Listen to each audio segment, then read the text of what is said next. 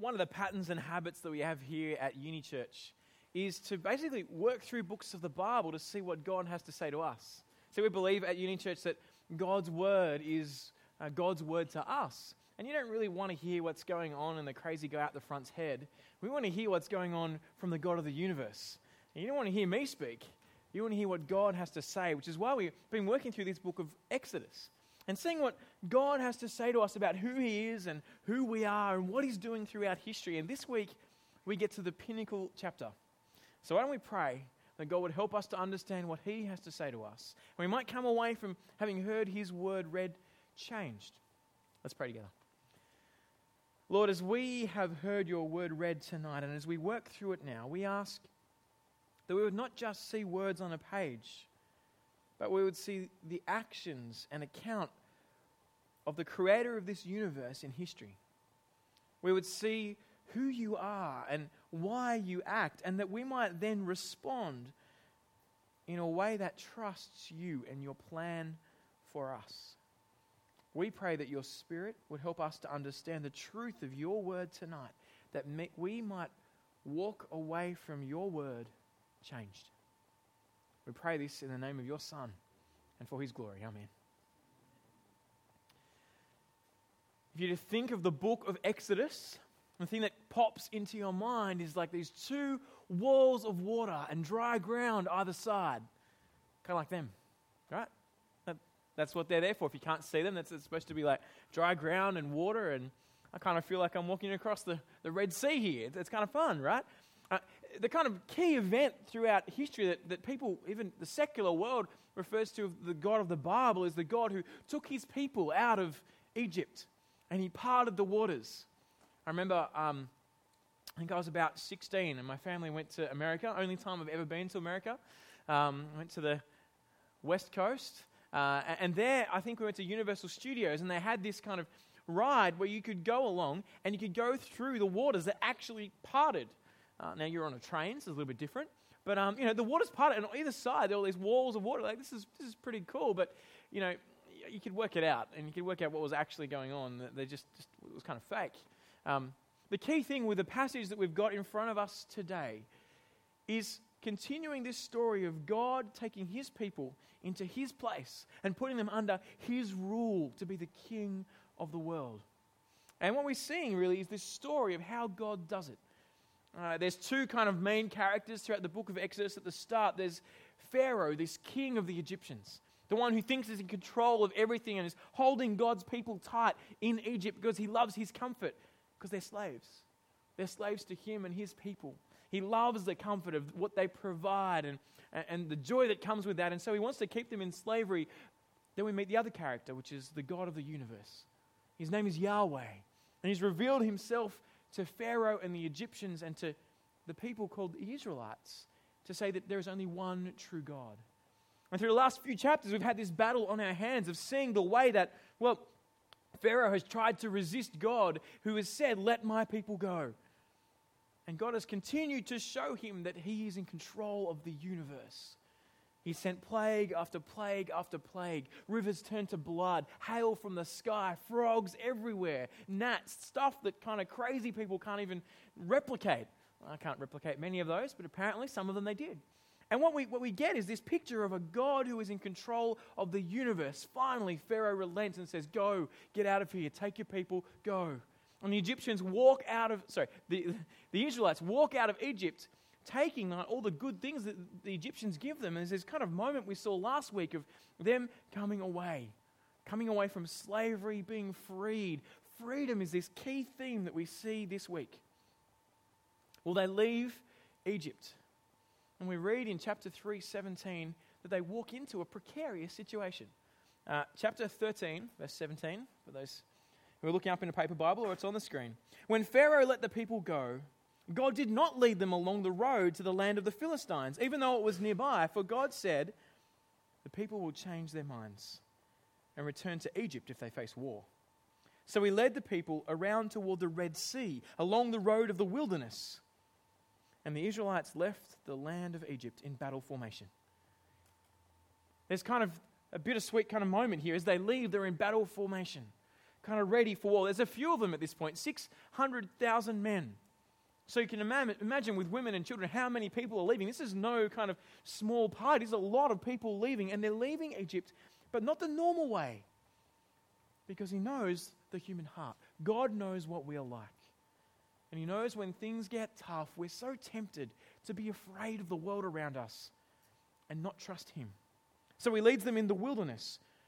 But the problem is as he goes out towards the wilderness, there's not much around. It's wilderness. And there's this Red Sea that kind of forms a barrier. And then we read the next verse in verse 19. And it's kind of odd. You kind of like seeing them walk out in battle formation.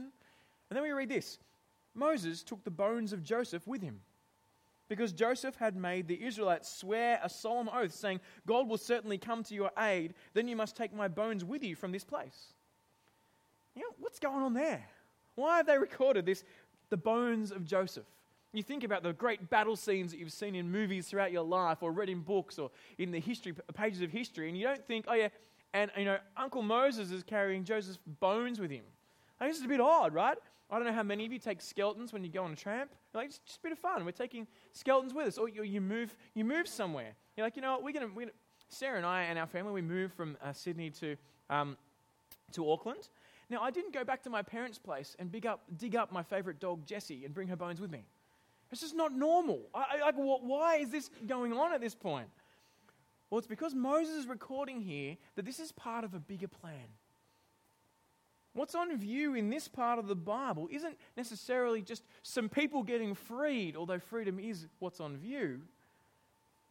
It's God fulfilling his promises.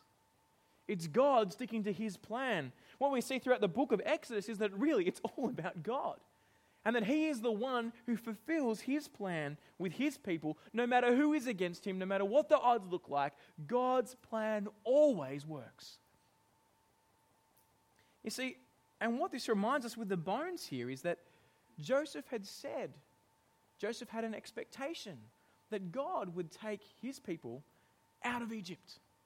Because Joseph knew the promise that really controls the whole Bible. It's the trajectory of all that we see, that promise that God had given Abraham back in Genesis 12, 15, and 17, that he would take Abraham, who was childless at that point, and give him children and make him into a great nation. His descendants would be as numerous as the stars in the sky. At 90, he says this without having any kids yet. He says, through you, Abraham, through your seed, all nations of the world will be blessed. And I will take you into your own land, and you will inherit that. I will be your God, and your people will be my people.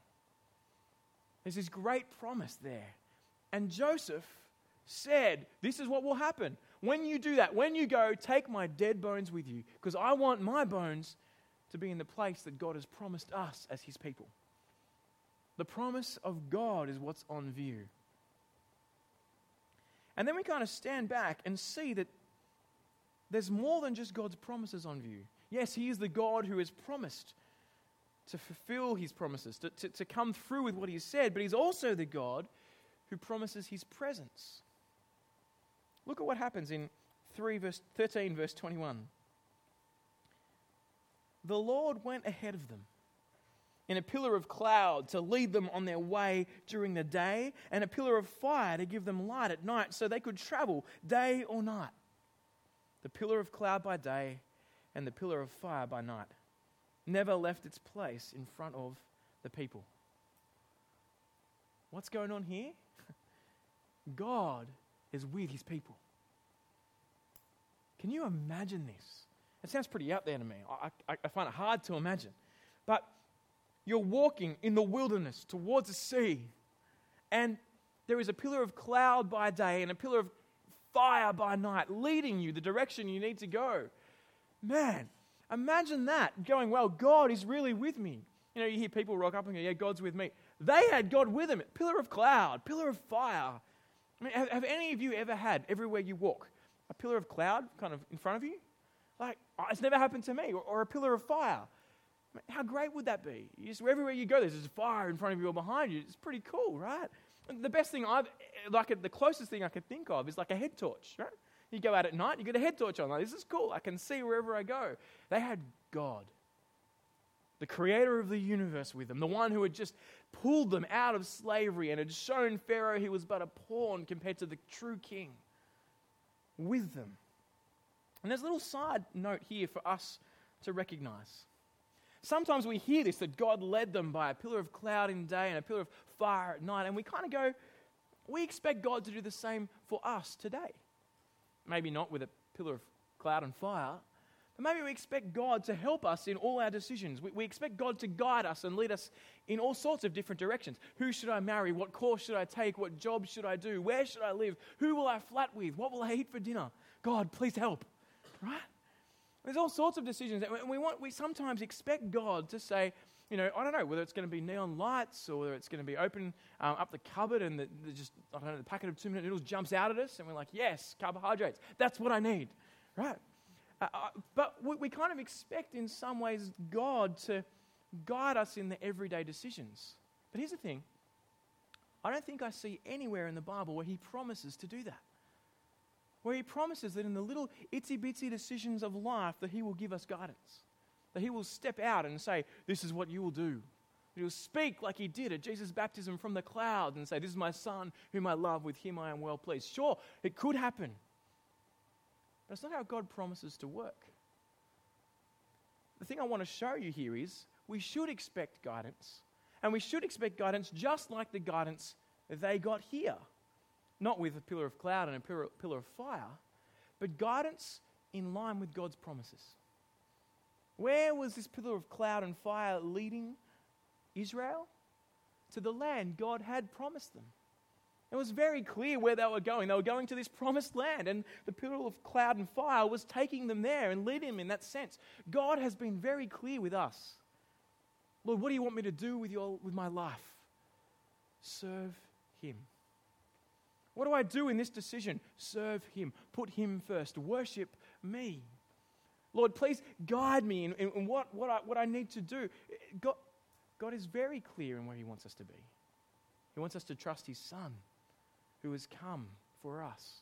He wants us to put God in the center of our lives, which we'll see in a moment is really true freedom. And he does guide us in those areas. He gives us his word. He gives us his Spirit. When we ask God, what color car should I have? It's kind of like, who cares? Have you seen Jesus? We shouldn't expect God to guide every little detail of our lives. We're free. But we should ask him to guide us into what matters. Who is king and how we live for him. God's presence is with his people, and what an amazing presence it is. But the problem for for the Israelites at this point is that there is someone else who wants to be with them. Have a look at 14 verse 5. When the king of Egypt was told that the people had fled, Pharaoh and his officials changed their minds. They changed their minds about the people and said, "What have we done? We've released Israel from serving us." So he got his chariot ready and took his troops with him. He took 600 of the best chariots and all the rest of the chariots of Egypt with officers in each one.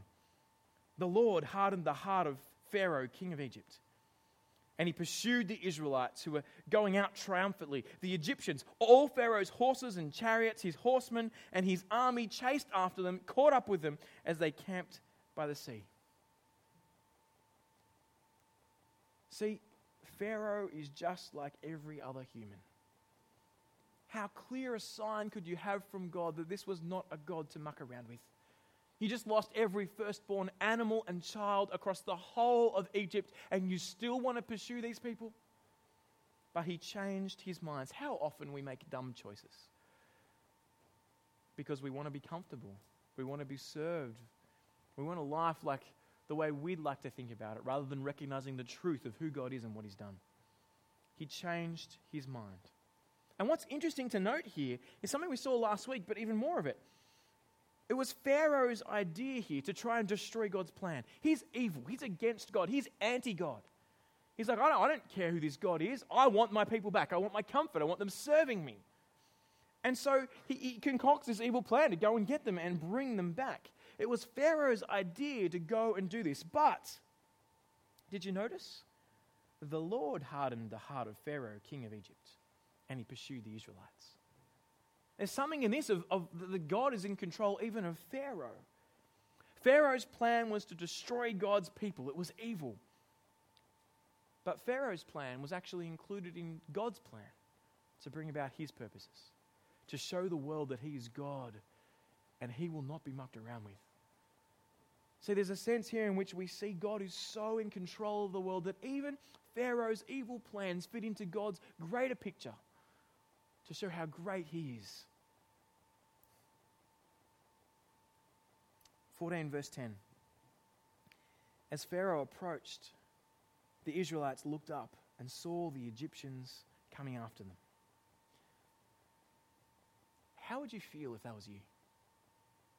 If we here were standing on the edge of the Red Sea and we heard in the background the kind of thundering noise of horses' hooves and chariots. We saw in the distance kind of dust rising. And you heard the war cry get closer and closer and closer. This is not just some war movie we're watching. You're there and they're coming to kill you. And you've got to understand, chariots were like the F-35 strike fighters of the ancient world. If you had a chariot and a horse, you could take out heaps of people. Hardly anyone could get you. These guys had 600 chariots. Imagine 600 F-35 strike force, planes, jets. Like, who can stand up and go, yeah, I'll take a jet out just on your own with your own bare hands. I'll catch it in my teeth and chew it up, Who can do that? That's like what it feels like. You're standing here. You've got all your stuff with you, everything. You've left Egypt, your cows, your goats, your sheep, your camels, your donkeys. They're all there. And then your families, you're standing on the edge of the Red Sea. And what do you see? I'm dead. Death is coming toward me. What would you say? How do you feel at that moment?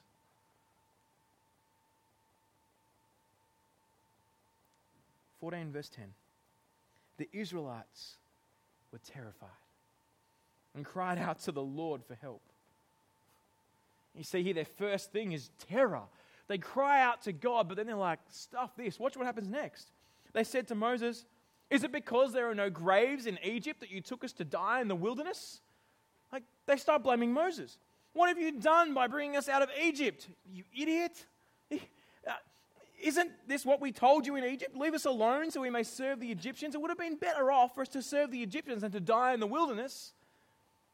How quickly they changed from the God who was with them in a pillar of cloud and fire, who ripped them out of slavery in Egypt and saved them from all the plagues, that their firstborn are still alive because of the blood of a lamb that was wiped on the doorpost, to now we would have been better off in Egypt. How quickly the human heart changes. See, at this moment when they left Egypt, they thought they were free. They thought they were free from the Egyptians, free from slavery, from the requirements of laws and people over them and governors and rulers, potentially even free from God. There was no requirements from God. God had just done this for them, and they feel totally free. It's kind of a picture of modern freedom, isn't it? To have no one over you. No rules, no control. You belong to yourself. You've got no lord or master. It's free. You can just drive wherever you want, sing whatever you sing. That's this idea that we love, to be totally free, except they weren't. They were under incredible terror. They thought they were the freest in the world, but they are still slaves to fear. And what we'll see here is that there's no middle ground, no place of being freed from our old oppressors and free totally on ourselves. You are either a slave to God or you're a slave to something else. You are never your own. This idea of freedom, we love it, but I don't think we quite get it. See, all of us live for something. Now, let's just do a kind of thought experiment in your own head right now. Finish this sentence. I would be happy and fulfilled if or when blank. I will be happy or fulfilled if or when what? Have a think through that. What's the first thing that comes into your head?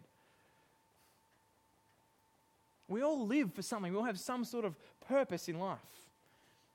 Has anyone here ever seen the Rocky films? Sylvester Stallone? Kind of show of hands if you have. Yeah, this won't work as well, will it? Oh. All right, everyone's, maybe because I'll do this so well, you're all going to go away and watch Rocky. Okay? I think there's only 6 films, something like that. So you've got heaps of time. Rocky's a boxer. And his one aim in life is to keep this guy Chase, his name is to actually go the length in the ring with him. And there's this moment in one of the films where Rocky's sitting on the bed next to his girlfriend, and he's just kind of taking in life. And he says in the Sylvester Stallone, do you know who Sylvester Stallone is? Yeah? Well, a few more. Okay, right. Because it's going to be really awkward as I say this in his kind of way. But anyway, here we go. He goes kind of like, he's like, so the one thing in life that makes me keep going, what gets me up in the day, it's something like this, right? What gets me up every day is I just want to go the length with Chase. I just want to stand in the ring to the end. And you're like, this is what he lives for. And then he says this awesome line. I want to get to the end of my life knowing that I'm not a bum. I want to get to the end of my life knowing I'm not a bum. That I actually did something. That I stood the line. That I went the distance in the ring with the world's greatest boxer and I stayed. That is what made Rocky do all that he did. It's what he lived for. It's the reason that he had to live. But here's the thing. Whatever you live for, you end up serving. Whatever you live for, you end up serving. Whatever you live for, it's controlling you. Whatever you think that is really significant in your life, that it is something that you have to have, means that you'll do just about anything to get it. And so Rocky walks into the ring and gets smashed up consistently. Compromises family and his health and life, and just because he's got to have this going the distance with this guy. So it is with us. Whatever we have to have, we end up serving. It ends up being so important to us that we'll do anything to get it, whether it be a career or a job or a reputation or a relationship. We just strive to get them. And anything you have to have ends up being something that controls you. Do you see that? If you have to have it, then it becomes the controlling force in your life. You're going to see this again and again as we read through the rest of the book of Exodus. Israel do not want to think of themselves as slaves. They don't. They don't want to think of themselves as slaves to anything, but we're going to see that they are. In fact, they're so warped in their view of the world and wanting freedom that they kind of say weird things. Number one, in this passage, they go, we told you we didn't want to leave Egypt. Actually, that's not remembering well because they didn't. It's not recorded anywhere. And maybe they said it and it wasn't recorded. But it's not recorded anywhere in Exodus that they said we don't want to leave. They said, as for us, we're out. We'll go. This is the true and living God. We're with him. But then as soon as the tables turned, they're freaked out. They're like, we want to go back. And because what's controlling them? Their fear. Their desire to be freer than what they think they're going to get. In chapter 16, verse 3, you see this other line, and it's pretty crazy. Listen to what they say. It's on the screen. In Egypt, we sat by pots of meat and ate all the bread we wanted. Instead, you brought us out into the wilderness to make this whole assembly die of hunger. They're like, we want our food. I'd rather be back in Egypt because Egypt was all nice and rosy. When we are striving for something that we think will give us our freedom, when we're striving for something that we think that will fulfill us and satisfy us, we kind of don't see it in the right way. They didn't have pots of meat. They were in slavery. Their perception of reality is totally twisted and warped. Have you ever been there?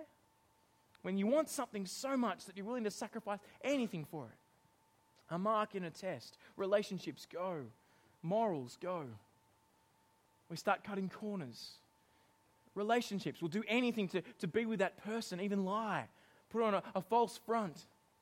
Sabotage someone else's relationship with them. Once we find something that gives us our ultimate purpose, we'll do anything to keep it, and we'll blow things out of proportion.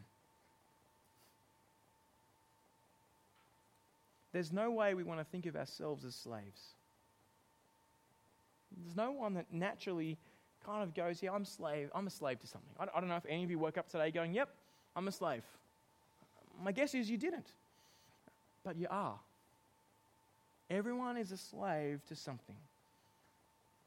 You don't notice what you're a slave to until those things start to fail, till we start to lose them, and they start going away from us, whether that's our grade average at uni, whether that's a relationship, whether that's children or family or friends, whatever those things are, they can be so important to us, but once they start slipping away from us, we want to get them back, and suddenly we become frantic and we chase it. The moment you lose it is the moment it controls you. I must get that back. My reputation, my popularity, my bank account. I must have it. And so you start living a life that is enslaved to it. Do you see? Whatever you live for will control your life and enslave you, whether it's a good thing or a bad thing. Money, marriage, children, reputation, marks, job, career, popularity. Suddenly you must have it, and when it slips away, you will do anything.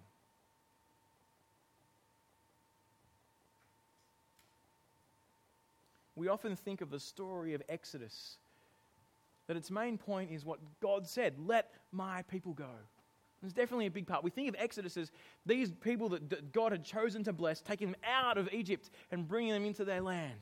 And it's all about saving the people, but we miss the main point. God says, let my people go, and then he has another line after it. Do you remember what it is? So they might worship me. Let my people go so they might worship me. He says it 5 times. Salvation comes not just as an escape from one slave to another. Salvation comes when we worship God, when we put in place the true one to serve. We become a slave to the true master, the good master, and we serve him. To serve anything or anyone other than God will end in absolute terror. And that's why at this moment the Egyptians are the Hebrews are terrified of the Egyptians. Because they're free, they think, to stand on their own 2 feet before Pharaoh's 600 chariots and army. Friends, we need to be saved. We need to be saved from not serving God. I'll say it again. We need to be saved from not serving God. Because if you're not serving the true and living God, then you're slave to something that will someday eat you out and kill you. You need God's help to escape it, because someday it will get you. Israel at this point are terrified because they have lost sight of the plan of God. They have lost sight of who made these promises. And as they look around, all they can see are all the anti-God forces in the world. Pharaoh's army coming flaming toward them. It's kind of like us at times. We can be standing around seeing all the anti-God things around us and think, man, they're too big. I've got no hope. What can I do? And we can miss the picture of what it is to serve God. I want you to stop for a second. While Israel are terrified, did you notice Moses? Did you notice Moses? Have a look at 14 verse 13. Moses said to the people, don't be afraid. Like, come on. Is that not a Hallmark card? Who says that? That's crazy. There's like 600 chariots coming towards, and Moses goes, don't be afraid. You're like, what is wrong with you, dude? Why would he say that? Listen again. Don't be afraid. Stand firm and see the Lord's salvation. He will provide for you today. For the Egyptians you see today will never be seen again. The Lord will fight for you. You must be quiet. Moses stands there with great confidence, not in himself that he can somehow beat these chariots. There's nothing about him that will do anything before these chariots. He says that the deliverance will come from the Lord, from God. It's got nothing to do with you and everything to do with the God who has just saved you.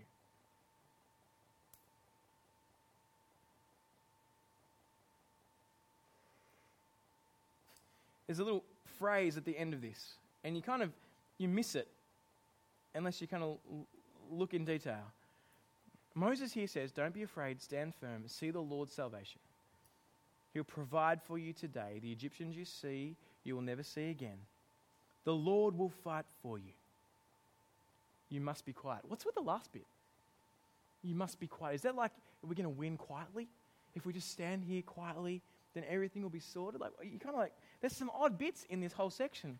But I think this is what Moses is saying to Israel. Remember, they're there, they're complaining, we would have been better off back in Egypt. Moses is saying, God will fight. Shut up. Shut up. Trust God. Who do you think you are, thinking you know something better than the God who's just sent all these plagues on Israel? Shut up and trust him, for he is God. You must be quiet. I think they're just being polite. Right? You can imagine him. Shut up and trust God. Then we hear that this pillar of cloud moved between them and the Egyptians. God protects his people. He stands there, and all night there's this barrier and they can't get through. And then we read what happens in verse 21 of chapter 14. Moses stretched out his hand over the sea. The Lord drove the sea back with a powerful east wind all that night and turned the sea into dry land. So the waters were divided. And the Israelites went through the sea on dry ground, with the waters like a wall to them on their right and their left. Then we hear that God throws the Egyptians into chaos. They kind of come in after them and they just don't know what's happening. So much so that the Egyptians go, the Lord of the Hebrews is fighting for them. The Egyptians realize what's going on. 14:26. Then the Lord said to Moses, stretch out your hand over the sea so that the waters may come back on the Egyptians, on their chariots and horsemen. So Moses stretched out his hand over the sea, and at daybreak the sea returned to its normal depth. While the Egyptians were trying to escape from it, the Lord threw them into the sea. The waters came back and covered the chariots and the horsemen, the entire army of Pharaoh that had gone after them into the sea. None of them survived. The God who in Genesis 1 separated the waters above from the waters below to create life on this earth, who gathered the waters to create dry land and water, here separates the Red Sea to make space for his people, to bring them out to worship him. And then, just like he did in Genesis 9 with the flood, God brings the waters of his judgment on the Egyptian army. Pharaoh, who wanted to kill the firstborn males of God's people in the river Nile, is now wiped out by the very water that he tried to beat God with. The whole army gone. It is very clear who is in control here.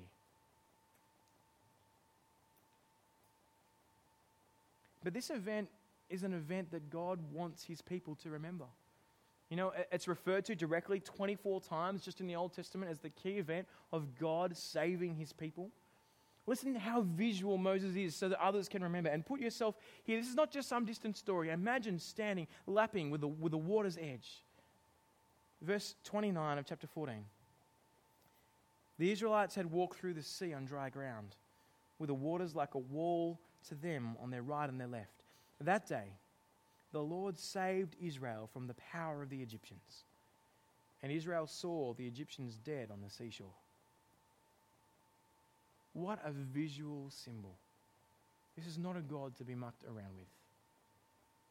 This is not a God to cross. This is not a God to think you can stand up to him, even if you're the king and Pharaoh of Egypt with your 600 chariots. This is a God who is in control of everything. And his judgment is poured out here, like the judgment in the days of Noah is now poured out with the crushing power of this Red Sea coming back over the Egyptians. If you saw that, if you were standing there that day with the Red Sea lapping at your feet, and you saw dead Egyptian bodies and chariot wheels throughout, how would you respond? What would you say to this God? Have a look at verse 31. When Israel saw the great power that the Lord used against the Egyptians, the people feared the Lord and believed in him and his servant Moses. Shut up and trust God. That's what he's saying here. They feared Yahweh, this God. They responded to him rightly. They hit themselves in their head and went, yeah, that's right. He is God. The walls of judgment didn't come crashing down on them, but did on the Egyptians. They trusted him and in his servant Moses. That day, Israel crossed from death to life, from slavery to freedom to worship the true and living God. But there's one more thing that I think is a little bit odd in this story. I'm going to come back to it. It's chapter 14, verse 15. It's on the screen. And think through, the passage seems to compare Israel and their distrust of God's promises to Moses, who trusts God. He says, no, I'm with him. Shut up and listen to God. But look at what happens at verse 15. The Lord said to Moses in the midst of this, why are you crying out to me? Hang on a minute. What did Moses say to God? It was the Egyptians that were crying out. It was the Egyptians that were whinging about God saving them. Why is God here having a go at Moses? Why are you crying out to me? Why does Moses get the blame? I think it's because the writer is trying to show us, as is God, there's something special about Moses. 2 times in Exodus, Moses is referred to as God. It's as if he is God. It's in 4:16 and 7:1, if you want to check him out later. There is one man here that is so identified with God in Moses that God's powers are in him. He raises his hand and the waters part. He throws a staff to the ground and it turns into a snake. The powers of God seem to be coming through Moses. He's someone very, very special. But in this verse we see there is one man who is so identified with the Israelites that when the Israelites do something wrong and complain to God, he is their representative and gets the blame. Moses here is rebuked even though he hasn't been doing what he's getting rebuked for. He gets the rebuke the people deserve. He's rebuked as if he'd done it, if he'd done what the people had done. Their rebellion against God is kind of put onto him at this moment. And he gets the rebuke they deserve because he's what you call their mediator. Their go-between between God and the people. As the people hear Moses, they hear God speak. As God hears Moses, he hears the people speak. So Moses has this amazing role here to be the go-between between God and his people. There's one point a little later on where Moses does this even more clearly. He's worried about God wiping out people and he says, God, blot my name out of your book rather than wipe out these people. God says, no, that's not for you. Moses gets the role of mediator, but he doesn't get that there is a greater one coming who will do exactly what he asked. See, Moses here is rebuked for one sin in one verse. But when Jesus came, he takes the crushing judgment of God for the whole world on his shoulders so that we might be washed clean, that we might cross over from death to life. Jesus is the great Moses figure, the one that Moses is pointing forward to. You think through the story of Exodus of Egypt, it's slavery to themselves, and they get freed to serve God. In Jesus, God has come. Listen to what Jesus says in John 5:24. He says this, I assure you, anyone who hears my word and believes him who sent me has eternal life and will not come under judgment, but has passed from death to life. There's a claim here from the most influential man in history that says if you hear his word and you believe in him, you will live forever. Death will have no effect on you. You might die for a short while, but when Jesus comes back, you will live. The penalty you deserve and I deserve for turning our backs on God, for not treating him as he is washed away. The crushing judgment of God is poured out on Jesus because of absolutely nothing we did, because of the perfection of Jesus. Have you seen this Jesus? Have you put your life in his hands? Have you recognized what amazing offer he has for us? Have you recognized that he is God? And he's the one that we are freed to worship. That true freedom, freedom from slavery to ourselves or whatever else we're running for, is found in serving him. being slaves to him. See, all the other things we're tempted to worship cry out, serve us or die. Serve me, my grade point average. Serve me, my relationships, my spouse, my marriage, my children. That's what our old masters are crying out to us. But if you trust in Jesus, we have to say no, for Jesus has faced death for me. The temptation is to look at the world around us and go, that's what I'm going to live for. But Jesus says, no, I am the King. I have risen from death. As we look at the world and we have this distorted view and think, we'd be way better off back in my old life with heaps of meat and just, eating up and loving it. I want to be back in slavery. I want to go back to what that's doing. We need to think, no. Shut up. Trust in God. Trust in his salvation. Fear him. If you trust in Jesus, and in Colossians 3, Paul says, your life is hid with Christ in God. When Christ, who is your life, appears, you will appear also with him in glory. Do you really want to substitute just a blink of an eyelid in life now for eternity? Because you think that being enslaved to yourself or some other savior is more worthwhile than serving the creator of the universe.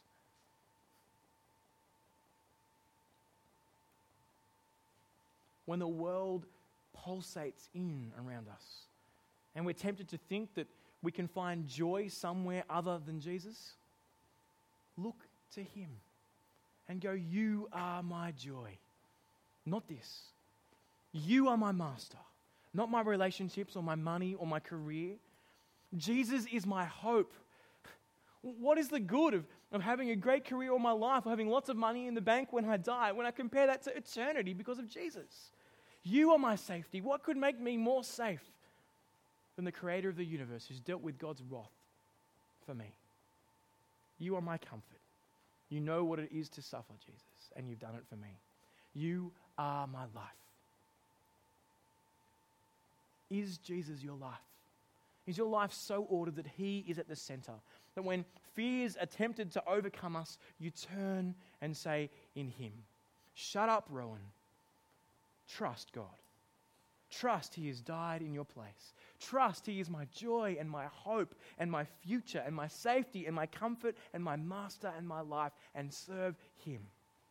For that will see you live forever. How did Israel respond? They do exactly that. They come out of this amazing sign and say, we will serve the Lord. We will fear him. And they turn to praise.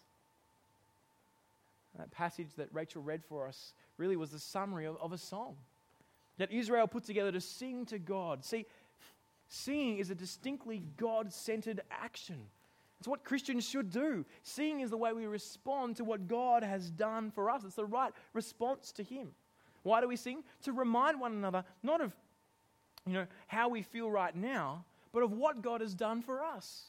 We sing with our hearts. We sing loud.